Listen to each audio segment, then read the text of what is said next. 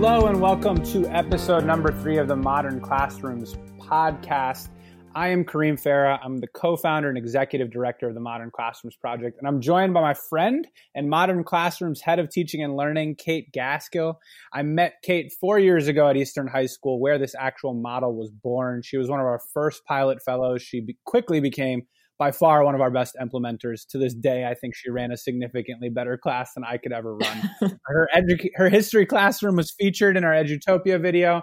She now runs teaching and learning at the Modern Classrooms Project. Kate, can you go ahead and introduce yourself? Just share a little bit more about your background, your experience with our work. Thanks, friend. Hey, everybody. As Kareem mentioned, I am a proud former DC public school history teacher. I'm also the daughter of a 41-year public school teacher veteran. My mom just retired last year. It was very hard to leave my classroom. I miss kids every day, but I'm really loving my new job with Modern Classrooms. I think of myself as a professional thought partner for teachers across the country. And this is such a unique moment for educators right now. So it's been a true privilege to hear what teachers are sharing and asking right now. And I think you speak for everyone at the organization. We're proud to say that no one works at the Modern Classrooms Project who actually hasn't spent multiple years in the classroom as a teacher. So we all miss our kids daily. We talk about it all the time. Yep. It is something I miss every single day. Today, we really want to spend today's podcast kind of talking about the gravity of the moment. I think the reality is every single educator across the country right now is dealing with a lot of stress and anxiety, trying to work through this whole virtual hybrid classroom model. Stress is high. The outlook for the future remains uncertain. And Kate and I wanted to talk a little bit about what we're seeing, what we're hearing. I think a lot of times there's comfort that we derive from knowing that other people across the country and even the world are sharing our concerns and sharing our struggles, and also kind of frame the consistent challenges that we're seeing and contextualize how our work can at times be helpful, but at times, frankly, not, because there's just really no easy answer. So, Kate, can you talk a little bit about what you're hearing and seeing from teachers nationwide and worldwide? I mean, you obviously have a really cool look as the head of teaching and learning at the Modern Classrooms Project. You know, we have a ton of educators that we're supporting. What are you capturing in your time working with teachers? It's a good question. I really like this job because I feel like a sponge where I'm just soaking up resources and questions from the teachers that I'm talking to every day. And I work with teachers across the country currently, everything from the teachers in our fellowship program to our scholarship program, our virtual mentorship program. And that's anywhere from individual teachers who sign up to entire school districts who have teachers opt in to our professional development. So we're getting a very interesting pulse check on where educators across the country are. Yes, we are. And I mean, I think what's been fascinating is sort of seeing the consistency among educators' concerns, right? It's not like, you know, a lot of times when we had been working with teachers pre-COVID, every single local community was so different and every challenge was so different. And that's still the case now. I mean, some schools are going hybrid, some schools are going full virtual, some schools are going full in person. But I actually think the struggles that folks are worried about are fairly consistent across the board. Yeah. And I think that's really, really important to think about. So let's talk specifically about the springtime when COVID broke, because I think it's really, really important to draw a distinction, right, between, you know, kind of the emergency schooling, the crisis schooling that had to happen in the spring when, frankly, all of us, with the exception of a small few, had no idea that schools were actually going to close and we were going to go into this sort of lockdown environment. So talk a little bit about, your experience, because we know you were actually a teacher at the time. You weren't the head of teaching and learning at the Modern Classroom Project. So what was like your experience trying to kind of stomach the blows of that challenge? And then sort of what you were also hearing from colleagues and your peers.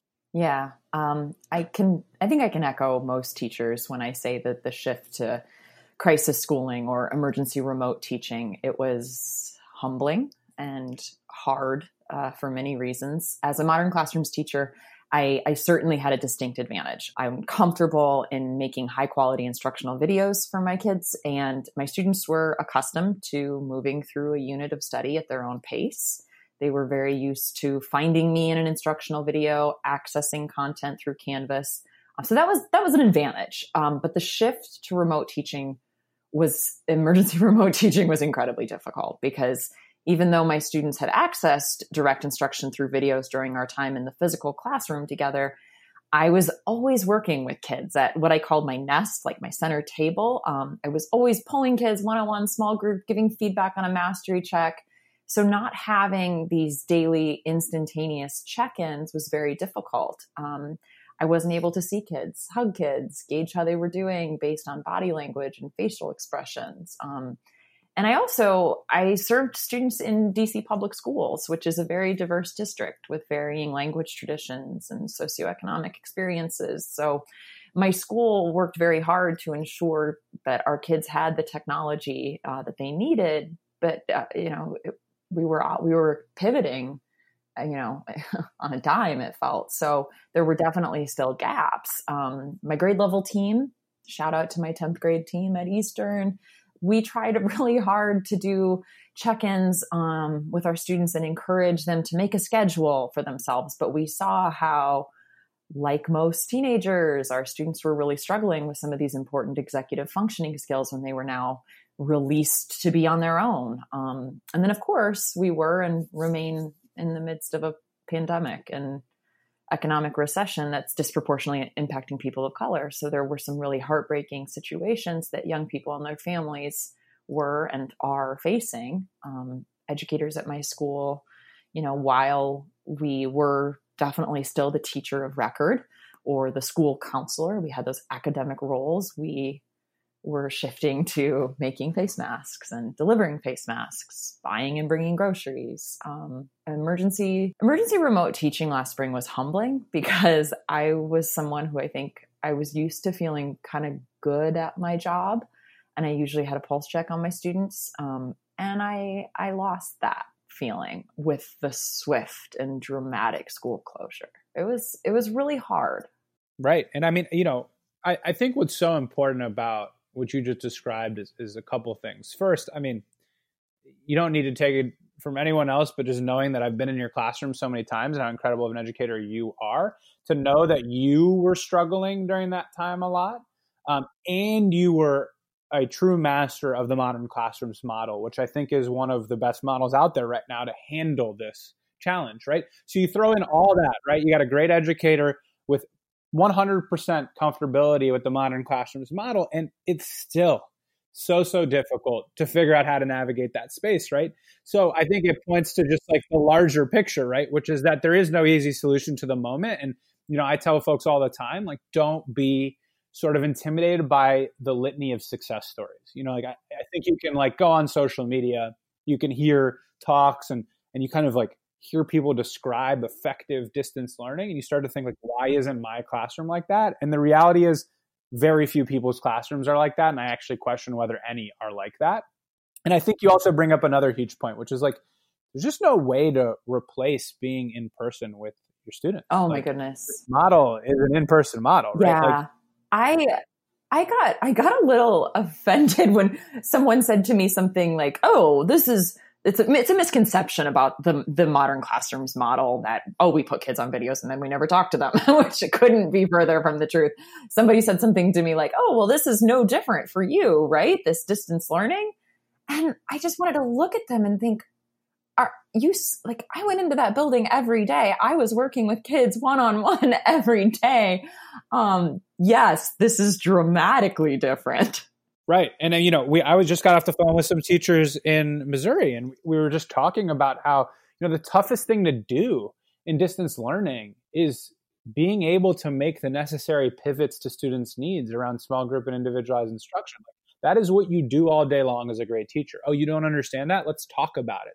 The notion that you can't do that suddenly, like that's literally like you either have to send an email or tag a Google comment or schedule a Zoom call. Like that barrier to communication, that barrier to quote unquote intervention, support, discussion is massive. Yep, exactly. And it just, there's no way to really replace it in the distance space. I think there are ways to improve it, right? There's structures you can create. And then a lot of times, one of the things I hear oftentimes in my position where I kind of think a little bit, I sometimes, are working with district leaders and folks like that. And so often people are looping in like, but people have been doing online education for ages.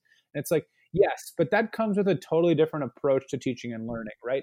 It's a totally different framework. Teachers have different structures for caseloads. They have different programs. Parents and students come into the program because they selected online education. So it's a false comparison, right? Just because there have been online schools going on, that's not the same thing as converting a brick and mortar building with teachers who've been teaching in a brick and mortar environment and say, oh, in 3 months we can just become online schools. So, that's also an important distinction that I saw. One of the things from my perspective, because I wasn't in the classroom, right? Like I was running the modern classrooms. And what I noticed that was so interesting was as soon as schools closed down, I immediately got messages from fellows like yourself and your colleagues and the folks that we had trained. And everyone said, look, like this isn't great, but we're all right. Yeah. Which I think really kind of is a good summary of what the model does for you. It's like, makes things feel a little bit more certain than they are. And then they said, look, like, what can we give our colleagues who have never been exposed to this model? How can we empower them with the skills? And I think that's why we hit the ground running. We really strengthened our free online course. We built our virtual mentorship program just to be like, look, teachers like across the country and the world, please like have access to our resources, try to figure this out because we know how difficult it is. And even for the people who are masters at it, it's still incredibly difficult. So I think it's important. Yes. What I do think is important to kind of draw a comparison though is like, okay, so what's different now versus what was happening then? And it's, there's differences and there's plenty of things that are very similar, obviously. But I think there is a distinction, right, between this moment where folks have been through what was such an overwhelming time. The summer came around and now we're going back into buildings. Now, the odd thing is I don't think there's all that much more certainty around the future, right? Like people, I think, were hoping that maybe everyone would go back in person. Things would be getting better around sort of the virus and all that kind of stuff. And we're sort of in a situation where I think schools and districts across the country are handling this in a localized way, but it's very different, but very few places are remotely close to normal. So what are you seeing now? Like, have you observed from a differences and similarities standpoint? Yeah, it's a good question. I think I'm sensing from the teachers I talk to, the summer has given a greater sense of confidence with some of the tech tools that they will be using, ranging from their learning management systems, so Canvas, Google Classrooms, et cetera, to the ed tech tools that help them build and enhance instructional videos. I think that's a surge of confidence that we've seen over the summer. I think the teachers I'm talking to are really thinking through how to create an equitable online class with elements of synchronous and asynchronous learning. And they've had time to think through those, what to a non-teacher might seem like a small detail, like how will my students take notes? But any teacher knows those small things are absolutely critical to student learning. And this summer has given teachers opportunities to think through, bounce ideas off of other teachers, just the practices and procedures that make student learning more possible. So last spring was really crisis teaching. And now hopefully this summer has given us an opportunity to pivot to more effective remote instruction.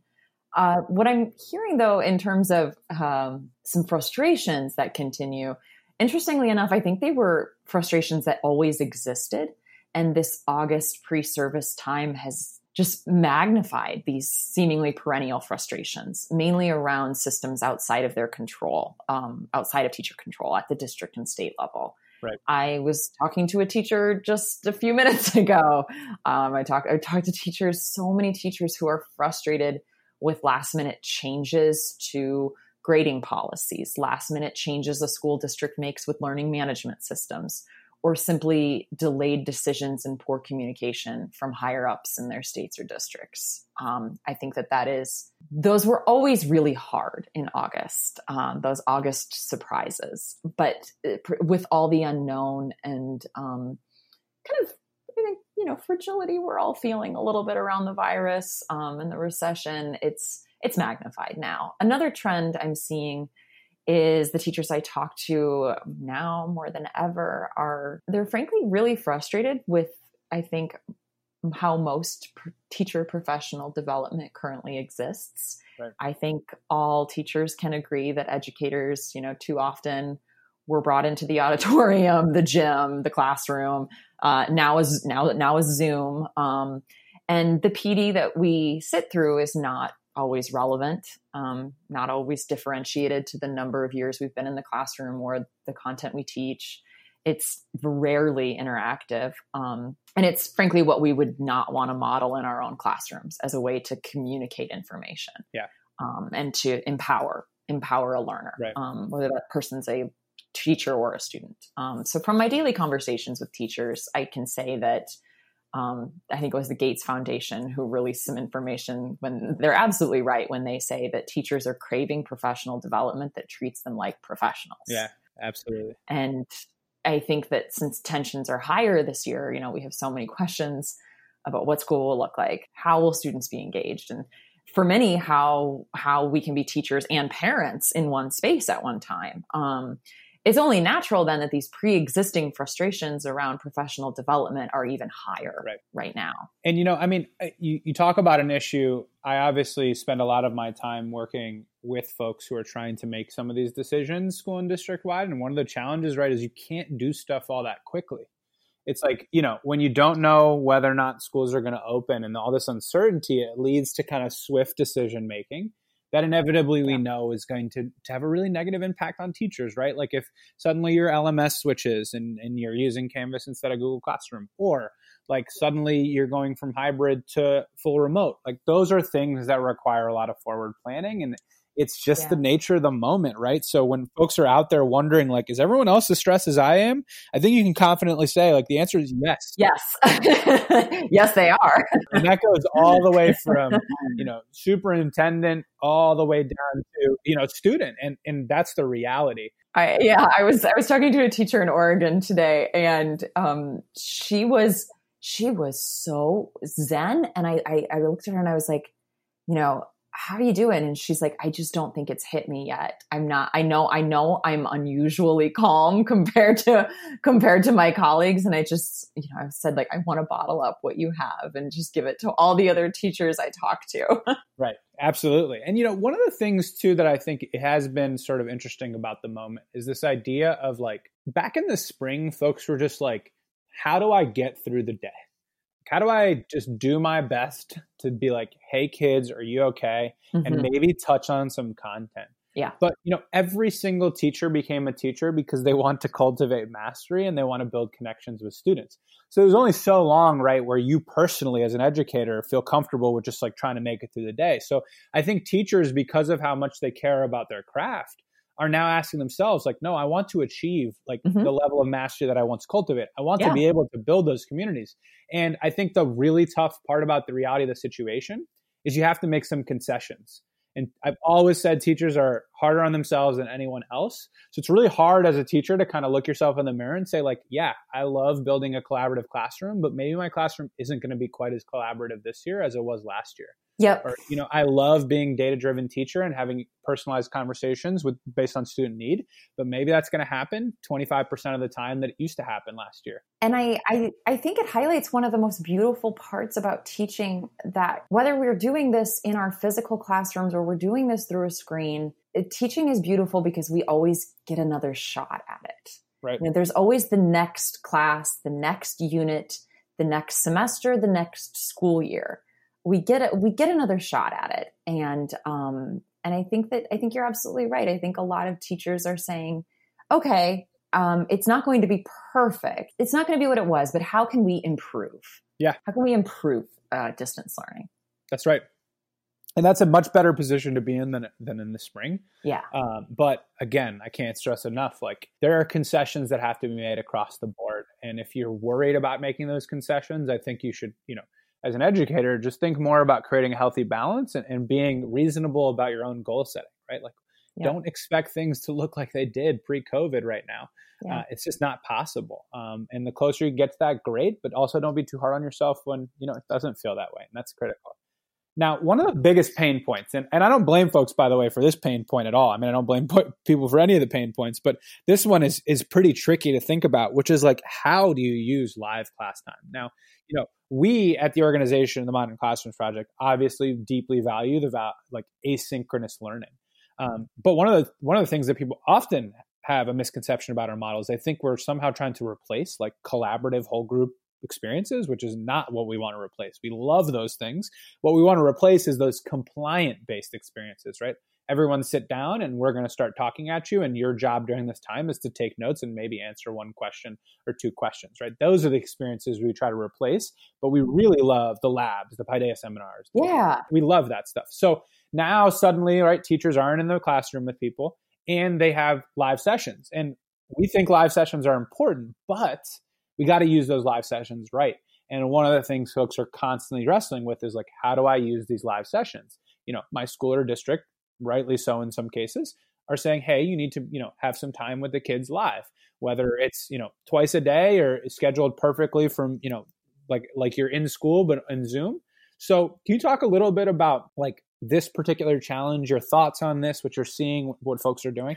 Yeah, I think first I think it's an interesting question in terms of like why this is a pain point, this question of how to use live class time versus the asynchronous time. And I think it's challenging because I hear teachers, especially in Title I schools, who don't necessarily know what their attendance is going to look like. Right. They're concerned that students may not be able to log on to a synchronous session because the singular or the two devices in the household are being used by other siblings at 11 a.m. on Tuesday, because they also have to log on to a synchronous session at 11 a.m. on Tuesday, or the home's internet connection isn't strong enough to support multiple Zoom sessions or Google Hangouts that the siblings would be on, or students may simply be working or taking care of family members. And so I hear a lot of teachers say, how can I effectively plan and use live sessions if I only have 3 of my 25 students consistently logging on? And then I hear the inverse from teachers, and I hear, how can I effectively use a live session in a meaningful way, in a whole group discussion or in a review of content if I have 25 kids on the call? How do I ensure equity of voice and engagement? Right. And I think that there's, I think you brought it up when you say, yeah, of course, our model of leveraging instructional videos to enable students to self-pace and then be graded for mastery creates an organic path for meaningful asynchronous and synchronous learning. Right. So, of course, at Modern Classrooms, we're going to recommend that teachers structure their courses during distance learning to be self-paced, just like we would in a physical classroom. Right. So students access instructional video for lesson B when they have proven mastery on lesson A. And while it might be tempting or easy to lecture or deliver content in that live synchronous session, that's not really equitable or engaging or realistic. What we'd rather see, what we would encourage teachers to use those amazing synchronous sessions for collaborative activities. Discussions, community building activities, social emotional check-ins, which are going to be so important at the beginning of this school year with everything, the world is facing right now. Small group instructions using breakout rooms, review games. Our teachers are finding amazing tools and creative strategies for how to structure live sessions with meaningful discussions, with breakout room deliverables that students are responsible for sharing out after 15 minutes in a breakout room, and sharing protocols. And we can definitely feature some of those in a document that we've put out. Kareem, you can tweet it out, or we can put it in the call notes. Yep. But I think that it's a tension. It's a question that teachers are struggling with. Part of it's because we just don't know what it's going to look like until the virtual school year opens. Yep. And I mean, I think, one of the things that this talks about, so I think there's kind of two ways to think about this. I mean, I think at first kind of with this idea of concessions, like understanding that it's just harder to facilitate a great discussion with 25 kids when they're all sort of like pixelated on a screen is just like a fundamental reality. Like you're not going to be able to achieve the same like sort of vibe that you get from the in-person experience. But I also think it really forces us all to think about what a discussion is, what a collaborative experience is in the classroom, and how you get to student participation. What I always kind of tell folks is like, it's a lot easier to disengage digitally than it is in person, right? Of course. And still, I think, in a lecture format, like a lot of times it's very easy to disengage in person too, right? But if I'm a student who's anxious about sharing my ideas or uncomfortable and so on and so forth, like the Zoom environment or Microsoft Teams or whatever tool you're using to video conference, like I'm even more inclined, right, to avoid sort of exercising my voice. And we just wrote a piece that we published in Edutopia about sort of this idea that one of the ways that you cultivate engagement in a live synchronous session is by ensuring that you equip kids with the ideas, the skills, the tools to actually engage in the conversation, like prepare the kids, right? It's one of the reasons why like fishbowl discussions are great formats, right? Because a lot of times, like, you give kids information before the discussion happens. So they're prepared. They have more confidence and are able to communicate. We're setting them up for success. Exactly. And the same applies in the digital space, right? Don't expect to go on a live synchronous session and explain a new concept to kids and then have a bunch of kids like start talking. In fact, like what you're probably going to see is more extreme lack of equity of voice, right? Those kids that are comfortable speaking up are going to absolutely dominate the conversation.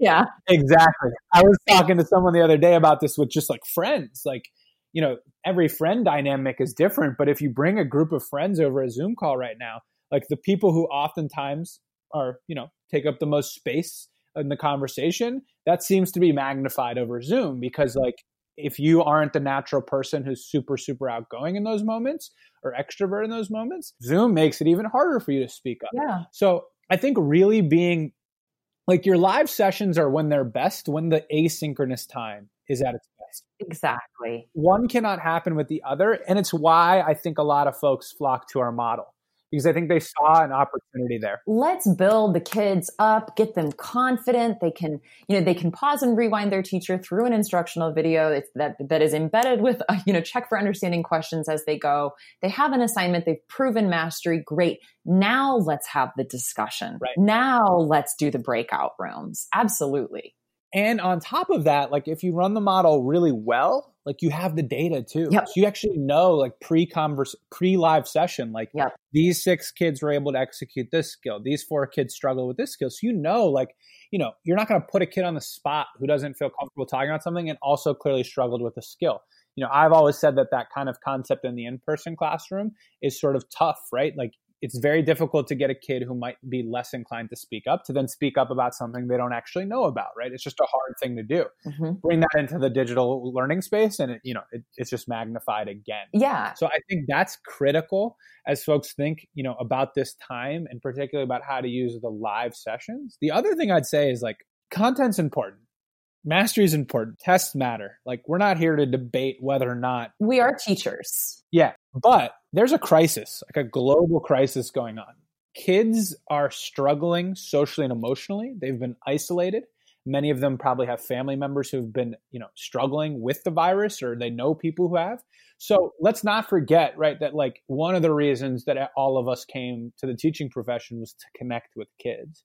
And if you don't kind of remember that and you get lost in like, oh no, my kids have to learn all the standards in 7th grade science or else, then you might run the risk of using those live sessions to really cram content home and forget that that's just not what's needed right now. When instead we need to take a beat. We are, as you mentioned, we're in the midst of a literal pandemic. We are facing an economic recession that has put far too many people out of work, out of homes.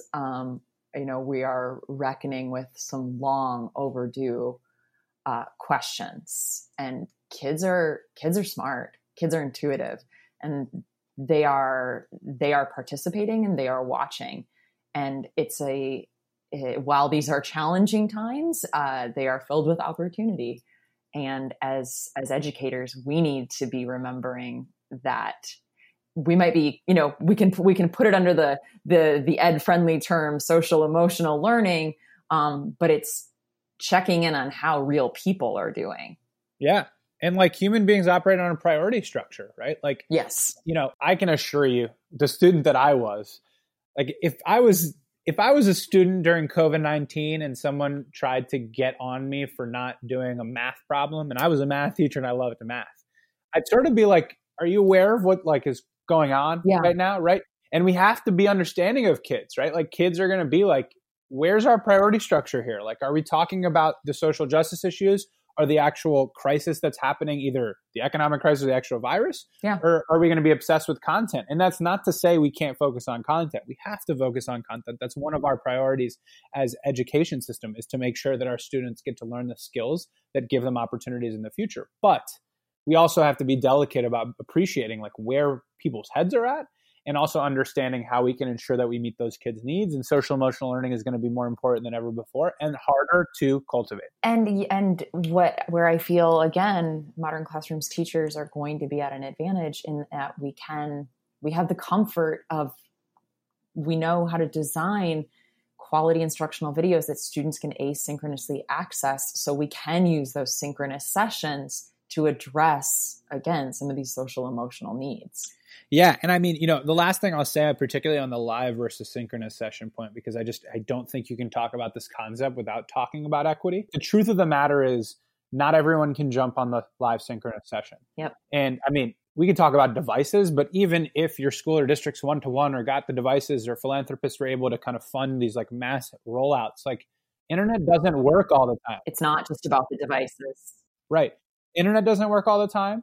You're not always in a quiet place. Yep. If you live in a house where there's a lot of, folks that are living there with a lot of priorities, not to mention like people have new responsibilities, right? Like kids are not able to go to daycare. So maybe an older brother or sister has to take care of their little one while the live synchronous session is going on. So you have a real equity issue when you think about, I use the live session for information that can only be accessed at the live synchronous session, right? That is a fundamental problem, because inevitably, like most things that don't work all that great in education, it's going to disproportionately affect the students most in need. And we have to think hard about that. So, that's also something that I just think folks need to really think about. And my general rule of thumb, if I was doing it right now, and what I tell folks is, don't say anything in a live synchronous session that kids won't be able to access later. Yep. Like, obviously you can't like save the community building and just like, package it into a 4-minute video or something like that. But when we think about really like, this kid needs to know this information to do the next task in this classwork, that can't just happen in a live sync. Exactly. Let's talk a little bit about the kind of silver linings of the moment, because, and it's hard to even like, you probably heard me slow down when I say that, because like to talk about silver linings in a moment like this just doesn't even feel all that right. But I think it's important to recognize some of the incredible work that educators are doing right now. Yeah. And some of the ways that incredible work can have a long-standing impact. Yeah. And that's not to say, obviously, that the moment is not incredibly challenging, but I think there's things going on right now that is actually going to potentially have a positive impact on both teacher practices, student practices, and education long term. It's interesting. My mom, the taught for 41 years, always said, we too often ask our teachers to do the impossible, and you know what? Most of the time they do. Most of the time they step up and deliver. I think you're right. I think we're seeing some really inspiring work coming from educators across the country right now. Yeah. And I mean, the first one I'll talk about is sort of like exposure to tech. I think I always think back to when I was a classroom teacher, and like there were incredible teachers in the building who did not use tech, either because they didn't have access or they didn't feel the need to. And it was so inspiring. In many ways, I was like envious of them, because I'd walk into their classroom and be like, I have no idea how you can create a classroom this well without leveraging these tech tools to really be able to build an efficient environment where I feel like I can cultivate this. But what I'm seeing a lot of is folks who didn't really have much exposure to effective implementation of tech tools in the classroom are suddenly having to expose themselves to it and then seeing the value.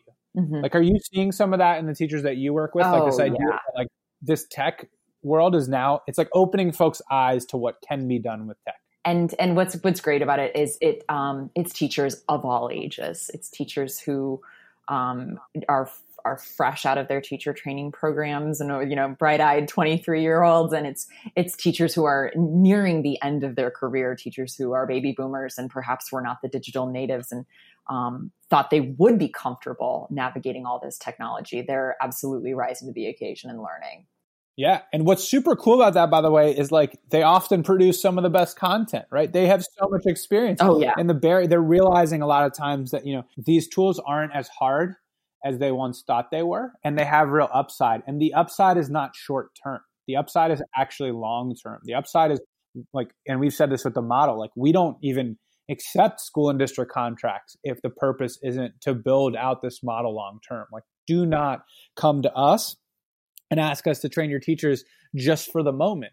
We want folks who really buy into the upside of the model long term. And I think you're seeing folks really see that. The number of times I've spoken to teachers being like, oh, I'm not ever teaching the way I used to. Yeah. It's never going to happen again. Yeah. I think it also highlights, it highlights why we as modern classroom educators were using technology in the first place. We weren't using it because, it was cool and shiny. We were using it to enhance good teaching and make it more equitable and to make it self-paced and mastery-based because we wanted kids to get it. Yeah.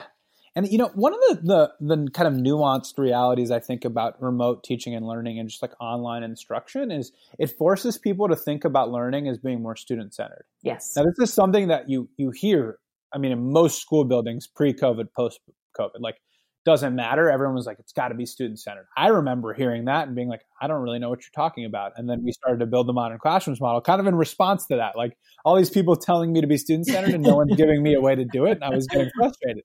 But I think what online kind of remote virtual teaching does is it says like, look, you're not going to be near your students as much as you'd like to be. So whether you like it or not, your students have to control more of the learning experience. So it's a little bit of a trial by fire to say like, hey, kids need to control their own learning experience. Teachers need to plan learning experiences where that's possible. And hopefully students can rise to the occasion and handle that. So I think that's a really important silver lining because a lot of times I hear this idea that like kids aren't developmentally ready to drive their own learning. And probably my least favorite critique of both our model, but kids in general. Mm-hmm. This notion that somehow kids are not capable of like driving learning is just like almost comical, right? Like, and people know this. And I think when you take a step back and think about it, it's so obvious because just like watch a very, very young kid, like preschool and younger, sit in a room with some toys, right? Like you can see how much they're learning. You literally don't need to do anything. They're just like growing and learning.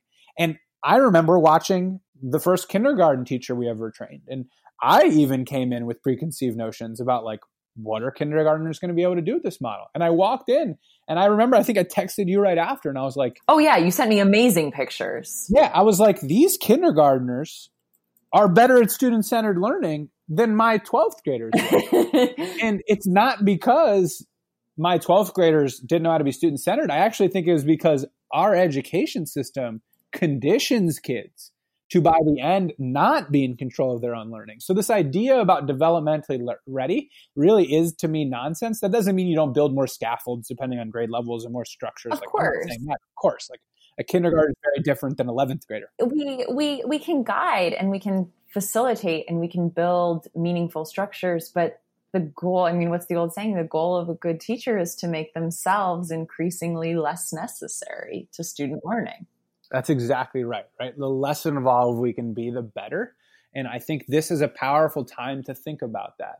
And I think just generally speaking, people are thinking more about sort of moving things forward from an innovation standpoint, right? Like you have to innovate to handle the moment. Yep. And when you do that, some of the innovations are just for the moment, right? Like we're doing this just to survive and then we're going to go back to normal. I'm not a huge believer that like in 2023, like there's not going to be brick and mortar school buildings. Like I think that's a bit silly, right? Yeah. But I think there are going to be real evolutions that happen at the classroom level that matter a lot and that accelerate some of the innovation that I think a lot of us have been hoping for. And I think, it's important to think about those. And honestly, I think it's a great way to end our conversation today because, in the end, The stress levels that people are feeling should not go unnoticed. Educators, you all are working so incredibly hard. Everyone is struggling, but you all are innovating in ways I continue to be shocked. I mean, if the data isn't supportive enough that 15,000 educators have joined our free course just to learn, like no one's making them, I think it speaks a lot to, what we're seeing across the board. I find it really interesting right now. I find myself kind of thinking back to the grad school readings, like, John Dewey, ed reformer of the early 20th century, who talked about how education is a social process. Education is not preparation for life, but life itself. And I think that we are finding in this public health crisis, we are stepping back and we are appreciating that education is a social process. Education is life itself. And this belief that schools can be vibrant and social and democratic spaces. And we're going to carry that attitude, we're going to carry that appreciation when we can go back to the physical schools, when we reopen. Yeah. We're going to, I think, appreciate moments that, yes, the hallways are crazy during transition, or yes, there's a steady stream of students coming for after school help and we're exhausted.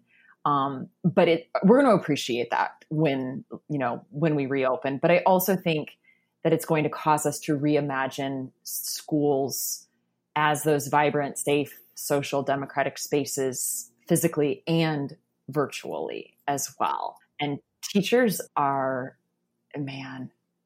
this August PD, especially this August professional development time, like you all are doing such amazing work, and it's going to pay off. It's going to pay off when our schools physically reopen, but it's going to pay off in the next couple of weeks when our schools virtually reopen.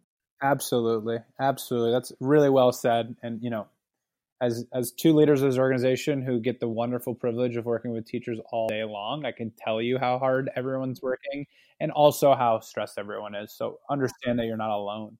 And, what better way to kind of do a lead in into one of our cool end of segments, our Love from Our Teachers segment. It makes me smile to think about this teacher. Teresa Bruce was one of our DC-based fellows. I honestly grew. Baltimore. She's Baltimore. Yeah, she made me want to go back into the classroom because of how impressive she was. I was like, man, I wish I could go back in there. And she left us an audio message just sharing sort of the impact that our work has had on her and how she's feeling currently.